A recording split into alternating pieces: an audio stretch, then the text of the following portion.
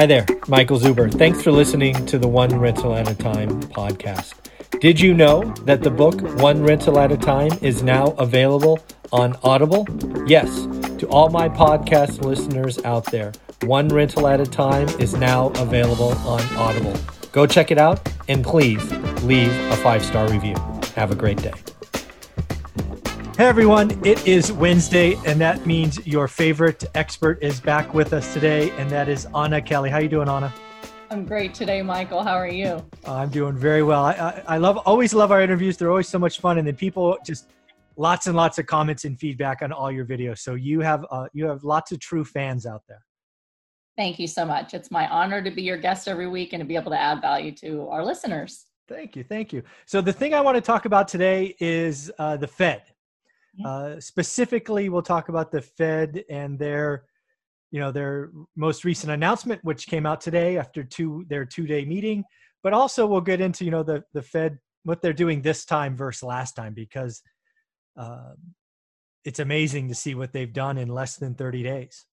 It really is. And, every time they announce something new, I think, oh, if they'll just do this, then maybe things will be okay. And, it's like, are they going to take a step back and not do any more? Are they going to keep going? And they're actually, working very aggressively and diligently to try to stabilize the economy. So it's better and better news as we go, actually. Yeah, I agree with that. And one of the greatest chuckles I get these days is when somebody comes out and has the gumption to say the Fed's out of bullets.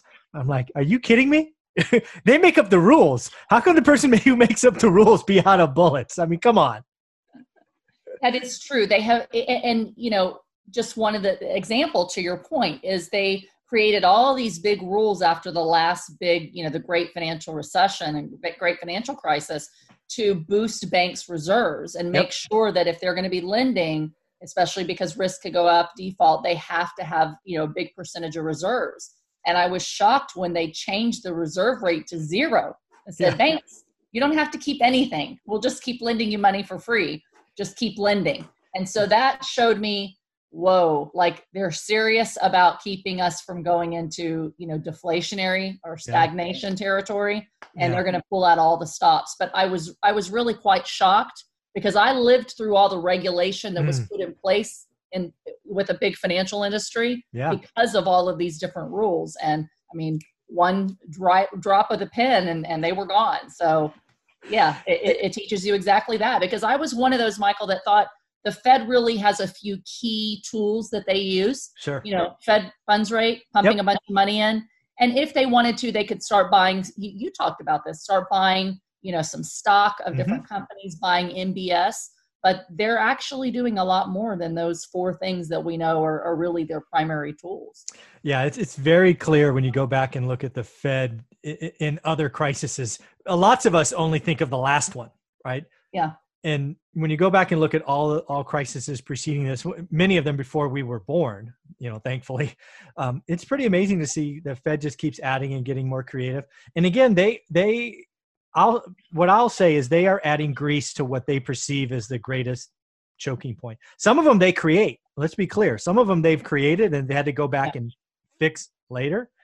Right. But I'm amazed. This is less than 30 days. And what I experienced in the last crisis as a borrower and an investor was it was very slow, right? It felt like it was very slow, right? It felt like there was a slow grind and they didn't even pay attention for the first 12 months. Not this time. They've been paying attention for the first 12 hours. I mean, they've just been on it. And I think they learned a lot from the last one, because for the last one, it was very corporate and lending driven. Yeah. So most of the money and the time that went in, it was really to stabilize the Wall Street and the financial system that was so intertwined. They had to keep it from collapsing. But there was very little done really for small businesses and consumers who ended up going into foreclosure and bankruptcy because of all the fallout. This time they really have stepped it up to say, we're going to help the little guys, for all of the problems that have happened and, the delays and red tape and, glitches and getting the money out, they still very, very quickly have put stimulus, money in the hands of people. They've rolled out these, multiple programs for small businesses. They funded it again.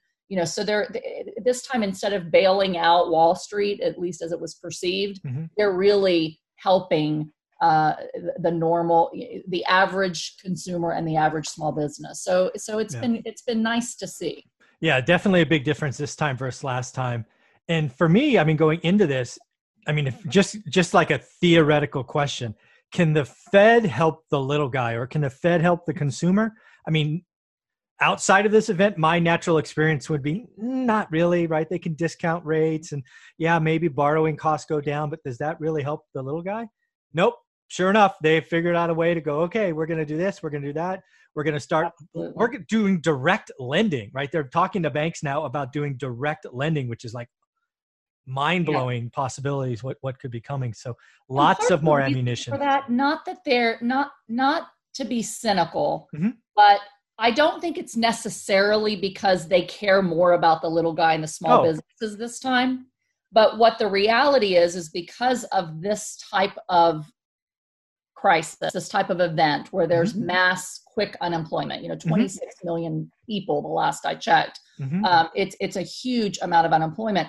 They have a real risk of not only not being able to keep inflation at 2%, which is what their goals of or monetary policy, but of heading into a severe depression and deflation. And that's very, very, very difficult to get out of. So most of the tools you see the Fed doing with the quantitative easing, with the rates rising and falling, they're trying to keep inflation at 2% because that's considered like the safe level of consistent inflation that doesn't let you go into hyperinflation or a deflationary spiral. So everything that they've done with the two primary tools that we've seen for years and years is to keep that inflation at 2%. Well, if your GDP dries up because your people can't work and they can't spend and they can't pay their mortgage, and let's face it, 70% or so of American families don't have $5,000 saved as of the last several years. So 1 month of not being employed could eat any savings that they might have, and then they still have to worry about, putting food on the table and mortgages, car payments, anything else they have like school loans. So what the Fed is showing us is they're going to pull out all the stops to keep us from going into that depression and deflationary spiral. The way they do that is to give money to people who can't work because they're keeping us home. So that's why we're seeing these types of actions. That's different than what we had before, but it's good for us and good for the economy. Yeah. Again, as far as I'm concerned, the government, whoever you want to label the government, they told us to stay home, and that has a direct impact on a pretty large percentage of the population because a lot of people work physical hours, right? They can't work behind their computer. So when you tell everybody to stay home, that hurts, and you've got to take care of those folks, because if you don't, and you don't have $5,000 saved up, you very quickly get to social unrest and other bad outcomes. And then the mortgage market, the $1 trillion mortgage market blows up, and you have a great, you could have the Great Depression squared, frankly, if you didn't do this. So right. And I think some of the things, I know we didn't get to yet what the announcements are today, and we will, but I think some of the reasons we're seeing things like we're about to talk about for today is because the initial stopgap was, just give everybody money. Yeah. But the second thing that they did was say mortgage forbearances. Yeah. Well, I mean, that sent our mortgage markets into crisis mode and on the verge of collapse for both mortgage servicers, mortgage lenders. Lots of loans dried up that were in process because the mortgage-backed security market was suddenly crushed with the idea that they have to keep paying everything on the back end without getting any money on the front end. So some of the things that they're doing, they put the money in the hand of the little guy. I think in hindsight, it's easier to be, to look in hindsight and say what they should have done. But I think they should have said, hey, all this money we're going to give you, you must pay your rent and your mortgage. And if you don't, you got to pay it back. Then you don't have all this downward cycle. But since they didn't, and it is what it is, what they've done today really is related to keeping the mortgage market stable and to keep people lending, despite the fact that some people might lose jobs and not be as creditworthy. So one of the things that they did today was they said they're going to keep the Fed funds rate at 0 to 0.25%. So essentially 0 until the economy stabilizes or they reach 2% inflation, which is their goal. So what that tells us is it's going to be some time that we're going to see some really, really low Fed rates. And while that doesn't necessarily equate to mortgage rates in the consumer world, when you're dealing with commercial mortgages like apartment buildings where you're buying at the treasury rate and a spread often with these agency loans, it means you could see agency loans for quite a while, 2.5%, 2.8%, 3.25%, if that, depending on, the spreads. But it means we're going to see low, hopefully, mortgage interest rates for quite some time and in a predictable manner. I don't remember, Michael, seeing for a very long time them saying beyond, well, maybe next quarter we could raise, we could lower. You really are kind of guessing when you're playing a long-term hold game, whether you want to, buy at a certain rate. Now it's like, hey, we're going to keep loans, rates low. So we as investors can expect lower rates to borrow for mortgages for quite some time. And that's very helpful in stability and predicting where things are going to go. As well as telling us that they are really still trying to maintain 2%. They know that, and they're not going to do anything that seems like it could create hyperinflation either, which I think is another big concern. So how they achieve that, I don't pretend to know with them pumping all this money in, but it tells us that, number one, they want to keep rates low because they want us to keep buying and they want to stimulate the economy. And they also want to make sure we don't go into hyperinflation and we keep that 2% somehow. And that's all good news. So that's just the first thing about today. Yeah. So one of the things I'm asking all my experts this week is, okay, yesterday was, I don't think they're going to raise. I also don't think they're going to cut, because a lot of people now are talking about when are they going to go negative. But let's take the negative conversation for later. When do you think the Fed has the Fed funds rate above 1%? So a full, 3 or 4 raises in the future by quarter points. Can you see that happening in the next decade? Decade, maybe. Next 3 to 4 years, I don't think so. No chance. And again, I don't have a crystal ball, Yeah. but just based on what we know, we were already talking before this crisis happened that we were going to be heading into a recession in the next year and a half, we thought, if all things remain stable. So if we did go into recessionary territory and it took another 18 months, that's 3 years out before rates really start coming out. That's before this crisis. So with this crisis thrown in there, if I had to guess for the purposes of when I buy, properties, what is it going to look like in a few years if I have to refinance? That's really the only reason we care to look beyond 3 or 4 years. Exactly. Is I think when I go to refi, I'm going to maybe by then have slightly higher interest rates. But I think this is so big of a crisis in terms of what it does to our unemployment for a while, and the American public who's spending in order to raise GDP, their psychology of what they're willing to spend money on, and what kind of money they're willing to spend for things above just what they need versus, all the sexy bells and whistles. For things. So I think rates are going to stay really low for 3 to 5 years at least. Yeah, I would tell you, I bet you there's a pretty good, I'm betting right now it's a decade or more, right? If the over under was a decade, I would say I'll take the over. But again, my crystal ball doesn't work that far. That's just a pure guess. Lots of stuff being created. And to your last point, I think unemployment is going to be stickier on the way down. I also think your last point about consumer behavior changing is also valid, right? As I read more and more about the Depression, consumer psychology was changed forever. There are generations that were impacted by that 12 years that really never changed. And that carried them, and they were always savers, right? That's just that mindset. Reusing aluminum foil, right? I mean, they're just all these stories I'm reading. I think what you see now is you have people that have now lived through 2 major financial crises in our lifetime in just over a decade. And so, I got really gun shy because I lived through 08 and 09. And, I've shared my story with how hard it was to crawl out of it. It took several years. I became a really conservative investor because of that, because I never wanted to be in a situation where I didn't have a lot of liquidity in case I lost my job, lost our investments and everything. So living through that twice for so many people who maybe weren't able to pull out of it because they're not investing and they're still in their W-2. Now people are saying, I can't depend on my job. I can't depend on my retirement accounts. I can't depend on the economy. And I think it's going to really change the living habits and our spending habits for a long time to come.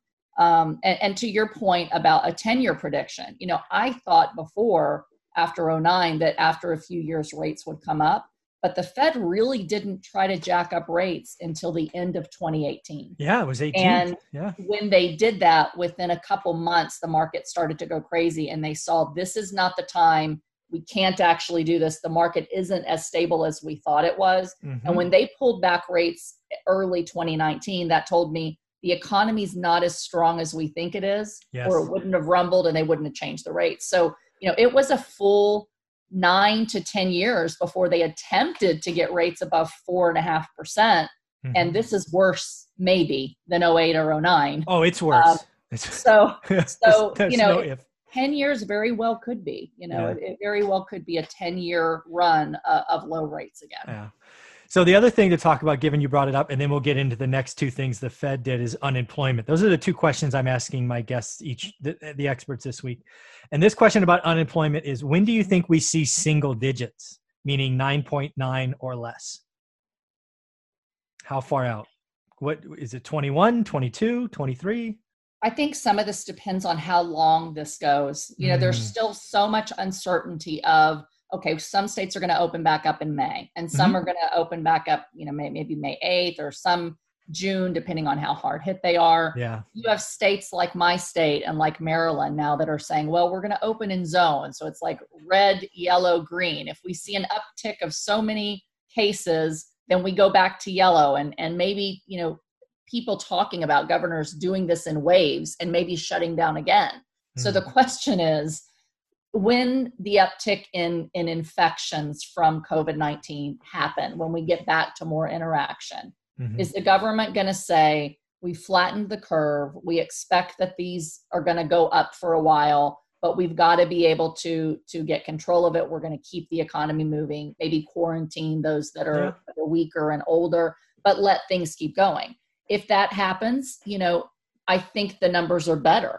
But if they say, well, if there's an uptick, this whole, hoping for herd immunity didn't work, and now we're going to quarantine you again, who's to say that we aren't made to stay home again for another month over and over again? Yeah. So who's actually talking about that? Yeah. And so there's still so much unknown as to what the government, state, local, and federal, is going to do to open us up permanently versus in waves, that it's very hard to predict. But I think we could safely say that many small businesses will not recover. Oh. We already knew that most businesses have about 2 weeks of total liquidity that they could have no business coming in.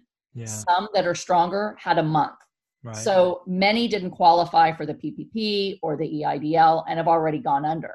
A lot of restaurants and hospitality will never come back.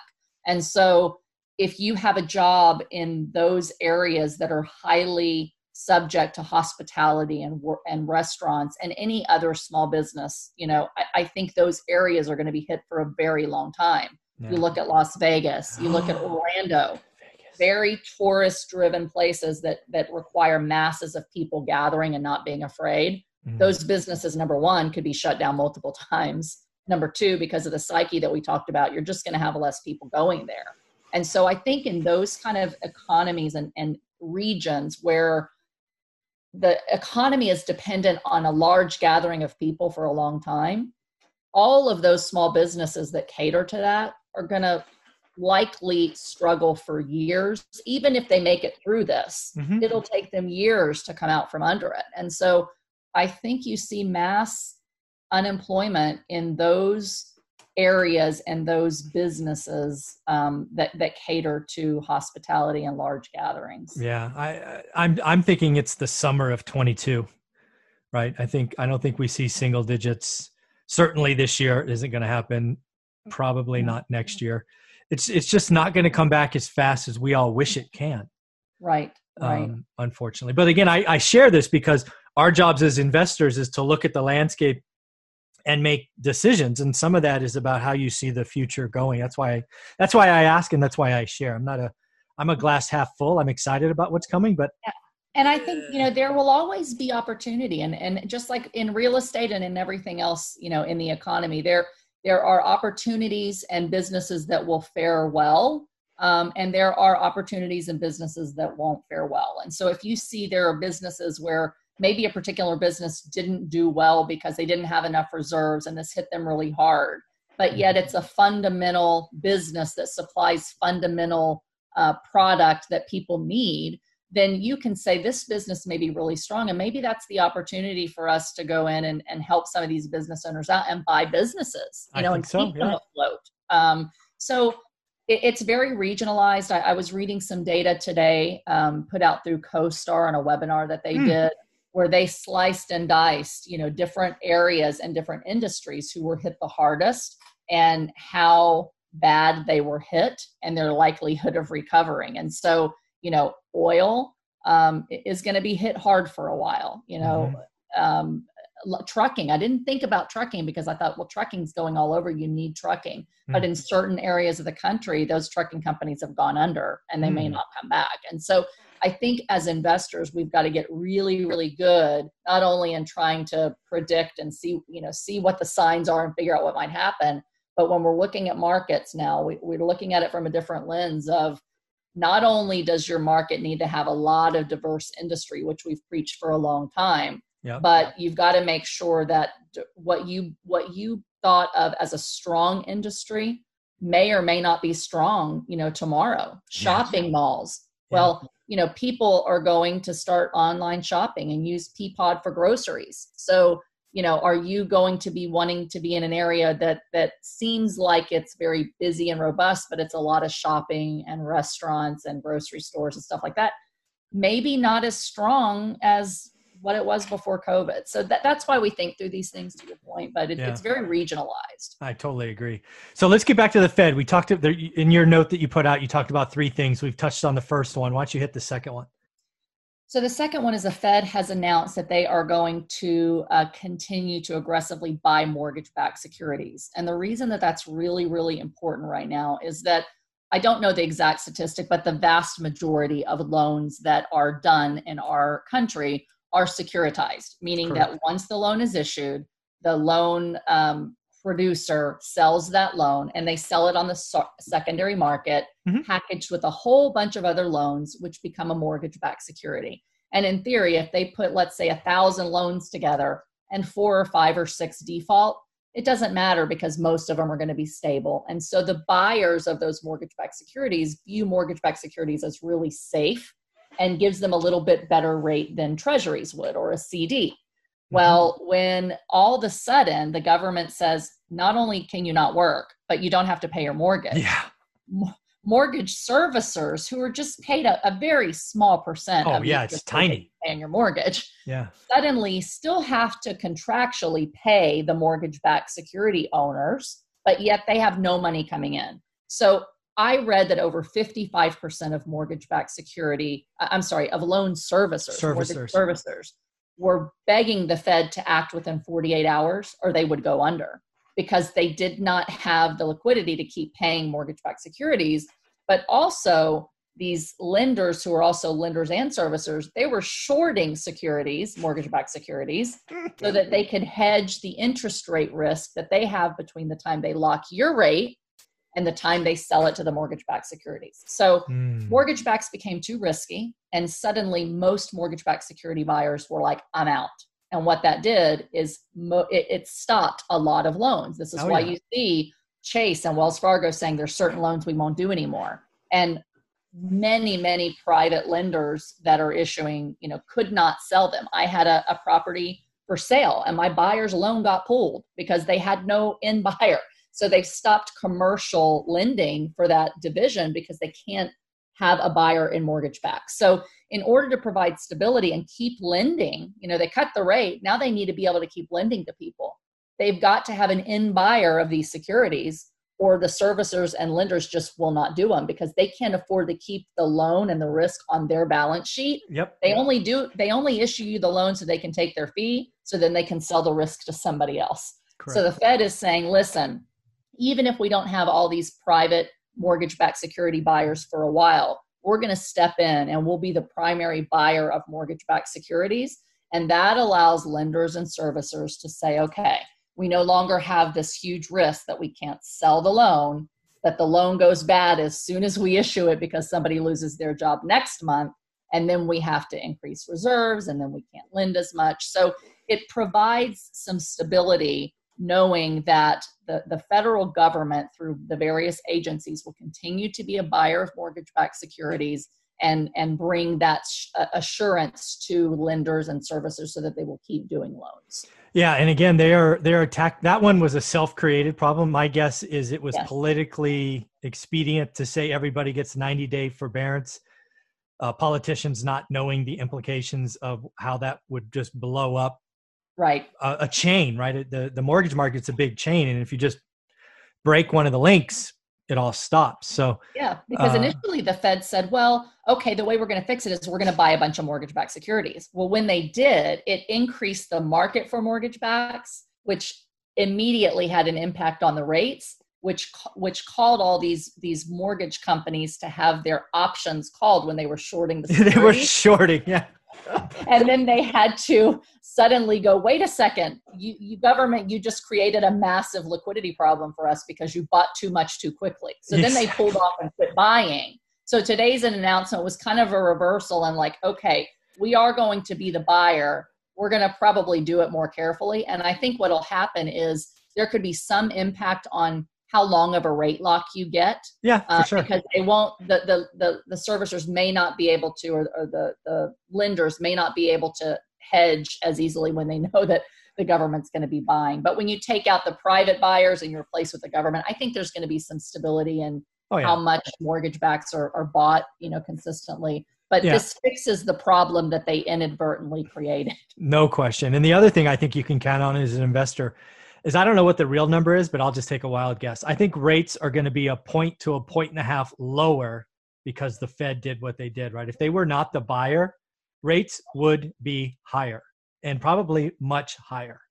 Right. That's what we talked about, I think, a week or two ago, was I really suspected mortgage interest rates were going to go up because for mortgage-backed security investors to want to buy mortgage-backed securities, they bought them before because they thought they were safe. Yep. So if you still have a period of uncertainty, and buyers now also, what was announced earlier this week, or maybe it was late last week, is now Fannie and Freddie came out and said, by the way, all you loan servicers, you cannot demand a balloon payment on day 91 for these forbearances. So now you have to provide these borrowers with workouts. So that provided some stability. Yeah. But it also tells us that, now less people are going to go into foreclosure probably because the servicers are going to be nudged hard to modify loans rather than immediately foreclose. I don't know if I buy that. Maybe. I mean, that's certainly wishful thing. I just think it extends I just think this process gets longer and messier. Well, it does. You don't have a mass inflow of foreclosure. You don't have a smack you in the face on day 91. I think it'll still happen, but not as quickly. Yeah. So it spreads the risk over time. Yes, correct. But rates would have gone up because anyone that was going to buy mortgage-backed would have to say, I need more safety, that I know that I can depend on this rate being paid to me, not just, be hopeful. So, what they did definitely provided stability and will keep the mortgage rates lower because the Fed is the one taking the risk and not as many private mortgage-backed security buyers, in my opinion. Oh yeah, there's no question. And the fact that the Fed, the buyer, is the buyer, again, they're not looking for some return, right? They don't say, oh, I need 4% or I'm not playing, right? Which is what a private person could say is, I won't accept anything less than X. The Fed's like, no, man, keep the machine going. I don't care. And that's a really good point that I really didn't think through that as I saw it, an hour ago. But the fact that right now, a lot of the risk on the servicers, they still have to pay the mortgage-backed security owners on the back end, even if they're not getting that money in. If the Fed is the main buyer of mortgage-backed, the Fed could say, okay, even though we're telling people they don't have to pay and you have to do workouts, we'll let you delay your payments to us as the end owner. So that's a really good point, Michael. Yeah. And then the Fed did a third thing today that was interesting. And again, for everybody who thinks the Fed is out of bullets, you're not paying attention. So let's talk about the third thing. The third thing, remind me. I have to pull up your Facebook post because it was really good. Hold on. Mortgage backed. They created 10 new, they're announcing that they're creating 10 new loan programs specifically to provide liquidity and stability to small businesses and to consumers. So we don't know exactly what those programs are going to be, but what it does tell us is the Fed is specifically going to roll out additional stimulus and ways for us to borrow money, presumably at very low rates because the Fed rate is 0. Yeah, this is the Fed coming over the Treasury. The Treasury tried to do the PPP and EIDL and all these other things for the small and medium businesses. It's not working. Too many big businesses got it. They're coming out saying, nope, we got you. We'll create 10 new programs. We will flood banks with these applications and limits, and they will be gobs of money available is how I read it. Absolutely. And what that does is it not only helps consumers and helps small businesses that are, like we said, on the verge of just collapse and going away forever. These programs, depending on how robust they are, depending on how easy they are to administer and how much money is available, really could prevent that from happening and allow some of these small businesses to survive when they otherwise might go under. We just don't know what to expect until we see the details of the program. But the fact that they're thinking of 10 specific programs and all 10 are geared toward consumers and small businesses, it's crazy, is huge. Yeah. So I think it's really good news. I have a little bit of nervousness about how all of this money keeps us from eventually going into hypersupply. I still wonder that in the back of my mind. Oh, for sure. You have to. When we have risk of depression and a downward spiral of deflation, and then you've got other things that could cause, hypersupply, I tend to think it's going to balance itself out. And hopefully these economists are smart enough to say, here's the balance and how we keep, that inflation at 2%. So, there's negatives that could make it really scary for deflation. And there's negatives that can make it really scary for inflation. But things are starting to come together, which is giving me more confidence in the Fed than I had before this happened. Yeah, I think there's a couple things I want to bring up. We'll talk about inflation, deflation as the next topic. But I want to talk about these 10 loans or 10 programs or whatever they're called. My hope is, I guess this is my hope. I'll just put it out there as harsh as it sounds. There's just a bunch of small businesses now that can't survive in the new model, right? Restaurants were built, leased space, fixed cost, when you could have 50 or 100 people there. Now with 6 feet social distancing, you got 20 tables. It just doesn't work anymore. So what I hope happens, at least in the majority, if not all of the 10 programs, is businesses just go through bankruptcy or whatever that is. They just shut down. But we have these very exciting new programs for the new restaurants, the new dry cleaner, the new nail salon, the new massage place, or whatever they are. I want these to be loans that can start entrepreneurs opening their first business. That's what I hope these new loan programs, at least the majority of them are, because just like retailers like JCPenney's and Nordstrom's and all these people, they operated and secured space in an old model that doesn't work. And they've been losing money forever. This pin popped the bubble. Just call it a day. Go to bankruptcy. The American economy is great because you can go bankrupt. You don't go to jail.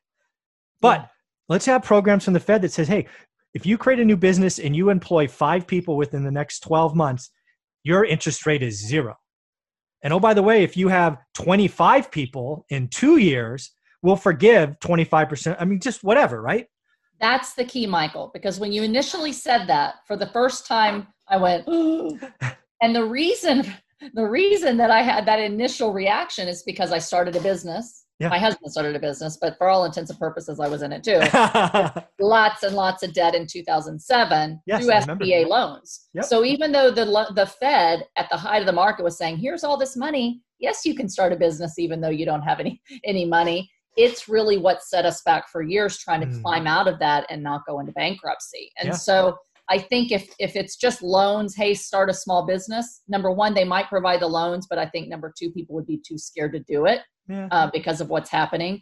But 3, I hate to see people go into massive debt to start a business that maybe they shouldn't just because there's suddenly loans available because there's risk with that. Sure. But what you said that made me go, much better is if you employ so many people and you stay open for so long, we'll forgive it and it'll become a grant, because that is a totally different story. That's a real way to incentivize people that the government's helping them mitigate the risk of failure, because a huge number of small businesses fail the first year. Oh, absolutely. Then another huge percentage fail of the ones that are left in the next 4. So being a small business owner is very tough and risky anyway. Yes. But when the Fed incentivizes you through some type of grant, kind of like they do with teachers, if you get your teaching degree and you go teach in a third world country, you can have that forgiven. Or if you get a doctorate and you agree to work in a low income hospital for so long, they'll forgive some of those loans.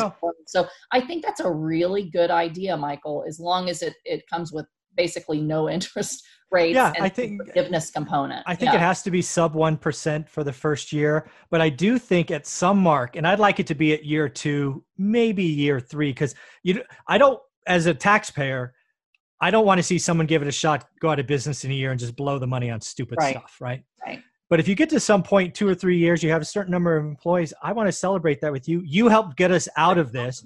You helped lower double-digit unemployment to single digits. You now have tax revenue, which you're paying on. It just feels like it'd be a wonderful idea. And we can flush a lot of the old businesses out that they just fundamentally can't survive in the new model. Right. Right. Absolutely. Yeah. I think I think all of it's really good news today. I think it provides some level of stability. The reality is we're still going to have a lot of people really hit hard. We're still going to have businesses that fail. We're still going to have some foreclosures and some tough times. But I think overall we see a little more stabilizing and like you said, just kind of drawing out the timetable for some of these things to happen at a more usual pace, rather than just a sudden slew of, mass unemployment, mass business closures, mass foreclosures. That 91 day. What's that? That 91 day thing that was out there until last week, that was going to be a problem. For sure. That was going to be a problem. So let's talk about deflation, inflation. My thoughts on that is we are certainly going to see deflation for the first time in my adult lifetime, certainly Q2, Q3, probably Q4. But then we get that out because we just have the supply that's kind of just sitting out there, and no demand just means prices come down. Look at oil for the greatest example.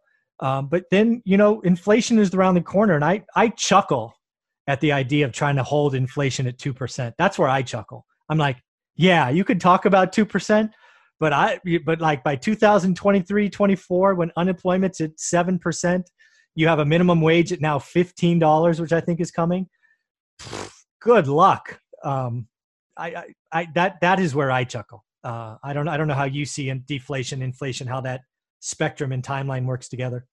Yeah, I've spent a lot of time thinking about it, and the more that I actually study it and listen to economists and what they have to say, the more I realize how extremely complex it is and how extremely difficult it is to really keep the economy from going into deflation or hyperinflation.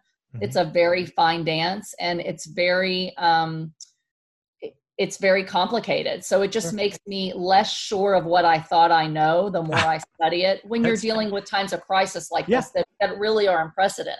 And I know it seems like we're overusing that word, but our American economy is so intricate and everything is so interdependent in a way that people don't even realize that, one domino goes and it knocks the next one and the next one and the next one. And you can technically have a deflation of the cost of goods and still have inflation in interest rates and vice versa. Yeah. So, it doesn't happen very long, but there's a lot of compounding factors that make it very difficult to say which way is it going beyond, that's a good call. Yeah. The next couple of years. So I really don't know. I mean, I think everything that's happening is going to have some fallout and consequence on the economy at some point. And yes, if we think too far ahead of all the, what ifs and what things could happen, it could get pretty scary either way.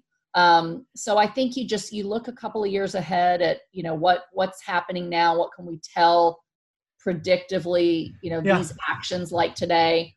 are going to do, whether it's going to give you less or more chance of heading in one direction or another. Mm-hmm. I think what we're seeing today is they're trying to hold off deflation harder than they are trying to prevent inflation. Yeah, because of how much money they're pushing in. Yeah, I guess I should be really clear, because when you say inflation, deflation, sometimes people think about that differently. So let me be very clear. When I was referring to deflation, I was referring to the CPI, right? The basket of goods. Yeah. Or, gas, food, clothes, technology, healthcare, college, right? The number that makes up CPI. There is no chance that is not deflationary, meaning a negative print in Q2 and probably Q3. I agree. Just given what it makes that basket. However, in the same time frame, we could absolutely have asset inflation, right? Because again, that's where the Fed is impacting, right? The Fed can impact assets, i.e. see the stock market when you have a very big disconnect between the stock market and Main Street. That is the Fed working overtime. So yes, we can have asset inflation. I was referring to CPI, what you and I spend at the grocery store, the gas station. That is going to be a negative print for the first time that I can remember. Yeah, I think for a couple of years for sure. Yeah. So this is very cool. Again, I feel really good. I read the same articles you did.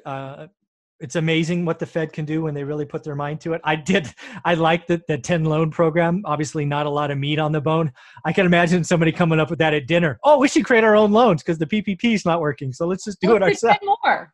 Yeah. Just add that to the press release. No, we won't say anything about it. Just 10 more. We struggle with the 3 that we have now, but we're going to give you 2 more. 10 more. So. Why not 8? Why not 12? Whatever, 10. 10's a double digits. 10's a good number. This is so much fun. So any closing thoughts as we wrap this great conversation up? No, I think, this is things that we can be optimistic about. Absolutely. And I think everybody needs some things that we can see that are optimistic and that show us, that the world's not collapsing. This isn't the end of America. Things are going to be okay. And that our government is showing, at least, whether you like how they're handling all of this or not, they really are doing a lot to try to bring us back to as close to normal as possible as soon as they can, and actually help the consumer. And as investors, it's positive news, because even though, on one hand we go, ooh, if all these things happen, it could be opportunity. On the other hand, we have real lives at stake, our own businesses, our tenants. We want the best for the economy. And so I'd rather things stay, fairly status quo than for them to go crazy and the world go crazy and try to capitalize on that. So it's good for our current asset prices and our values. It's good for our rents to stay, more stable, and it's good for the economy overall. So I'm excited about today and the good news that's been coming out the last couple of days in that regard. Very cool. We will end it on that. Good news, good news, good news. Thank you, Anna, for some time today. Thank you so much. Yep.